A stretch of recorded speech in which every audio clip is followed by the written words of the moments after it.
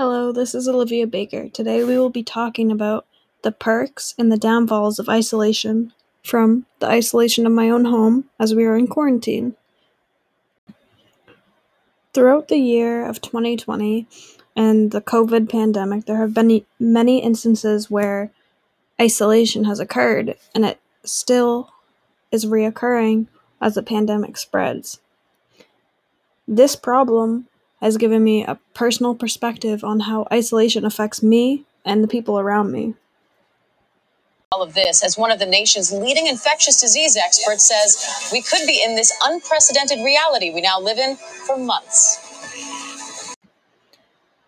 Before the pandemic, I wasn't really comfortable with isolation or aware of what it would be like. I had really bad FOMO, and I just didn't like being alone.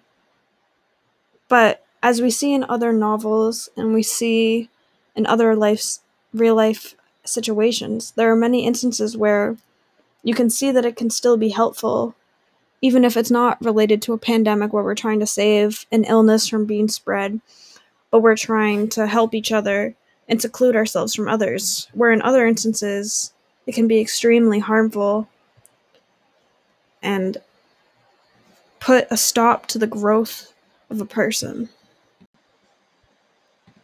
Personally, from my experience, I think that isolation can be more helpful than harmful if allotted for a small period of time and you handle it positively. The isolation of quarantine during the coronavirus taught me to develop a lot of healthy habits, but I know for others it was the opposite. I saw this isolation from society as a time to focus on myself without the eyes of others watching me every day. I had so much free time there's nothing better to do, so I began to exercise a lot and focus on my health physically and mentally. It was really hard at first being set out from the social aspect of my life, but I think because I was not separated for an excessive amount of time, it was more beneficial than harmful because I wasn't obsessed with what others were doing, so I could solely focus on myself. So I am interviewing my little sister who is 10 years old. And what is your name? Abby.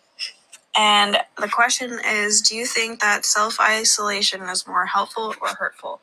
I think self-isolation is more hurtful because you can't talk to your friends as much, and even on FaceTime it's not the same because you can't really hear what they're saying sometimes. Do you think it helped your friendships or made them worse? It helps some. Did you do anything? Did you learn any new hobbies or anything while you were in quarantine? Yes. Did you find things you liked that you wouldn't have if you weren't stuck in your house? Roblox. Yeah, I mean, that's good. I think it helps you, though, because you guys found something in common, right? You guys can play with each other and everything. Yeah. Well, I think that self-isolation helped me because you were here and I found out, I liked working out and stuff and being healthy. But I think that it depends on your age, because for you it was a lot different because you couldn't see your friends in school every day. All right, say bye. Bye. The next person I interviewed was my friend Kaylee.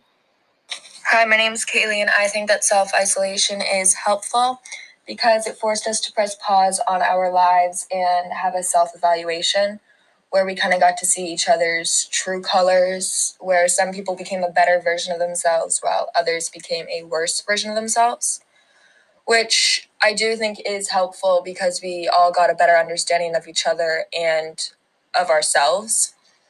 Also, personally, a skill that quarantine taught me was to be able to just be by myself without anyone and just be able to take a moment for myself, which I think is a very important skill that most people should be able to learn. I do think that quarantine made personally me stronger and others stronger because it forced us to be less dependent on other people and more independent on our own. Yeah. I think that one of the biggest takeaways from both of the interviews was to learn to be by yourself, which as humans is extremely hard to do because we rely on each other for progress, which is why it can be really harmful because For example, if you isolate a minority from the world, like we see in The Hate U Give with the Black community, they need to rely on each other for progress, because a single person will not have an effect on 7 billion people of the world. So by being isolated from the rest of the world because they are a minority and being shunned, they are not able to make as much progress in the world because they are looked at differently and isolated and kept away from the opportunities and the life that people of no color live and the people with white privilege and wealth are able to live. Another reason I think that self-isolation helped me and also helped Kaylee and we were able to focus on ourselves was because we weren't forced to interact with the negativity of other people daily. And one quote from The Hate U Give was that's the problem. We let people say stuff and they say it so much that it becomes okay to them and normal for us. And I think that I could relate that to quarantine and self-isolation, because if we were physically unable to hear the negativity and we were able to learn to block that out if it was said online or something. So by being taught that you don't have to listen to the negativity and there is a life without people saying stuff, and then you can find yourself and better yourself without people's insults or anything, was one of the most helpful instances of self-isolation, where it's extremely hard in the opposite sense, where if a minority is excluded from the world, specifically America, and they are constantly hit with insults from the community that is made okay by society because they don't see it as wrong because that's how it's been for years, then things won't change. And they will still be isolated because these things have been repeated for years, so they need to acknowledge that that is not okay. So they need to change that isolation from the world and move it into a united sense and acknowledge that what they are saying is not okay, which will take a lot of learning and rebuilding of generations because of the way that the implicit bias sits in the back of our minds. An important quote from The Hate U Give, which I honestly wish I saw while I was in the depths of quarantine, was, "Sometimes you can do everything right and things will still go wrong. The key is to never stop doing right."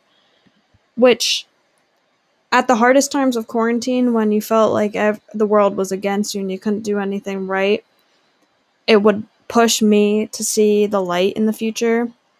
But I think this quote is more applicable to once again, the shunned, isolated Black community, because even though they could feel like there's no progress right now, if you look back in the history books, you see that the progress took years and years, and it's still a constant fight.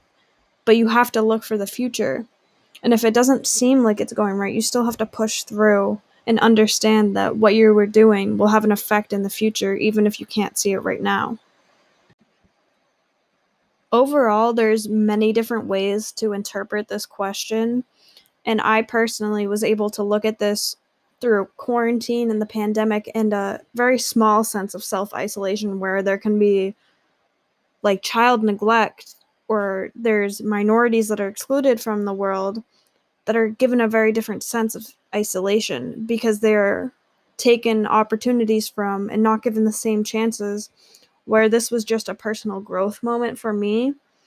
But I think that the isolation to people like the people of color community gives them a step up on the world, even though it's actually a disadvantage, because they have to proceed with their life with a constant negativity and constant battle of racism and still continue their life. So their accomplishments are 10 times more valuable because they did it while being excluded, even though if it wasn't intentional, they were able to proceed and live their life successfully. Whereas the self-isolation in my life was a moment to reflect on myself. And I think that it depends specifically on your situation, because my younger sister, it really took her down a notch and was taken away from her friends. So it was more of a harmful situation there because she needs the interaction to grow. And I think that can be related to the people of color community, because to unite with each other, there can be no isolation. To be a united world, we need to break down those barriers and stop excluding people from the community, because that's the only way that we will balance each other out and finally come to a united country. Thank you for listening. This is Livia Baker again, recording from the isolation of my own home.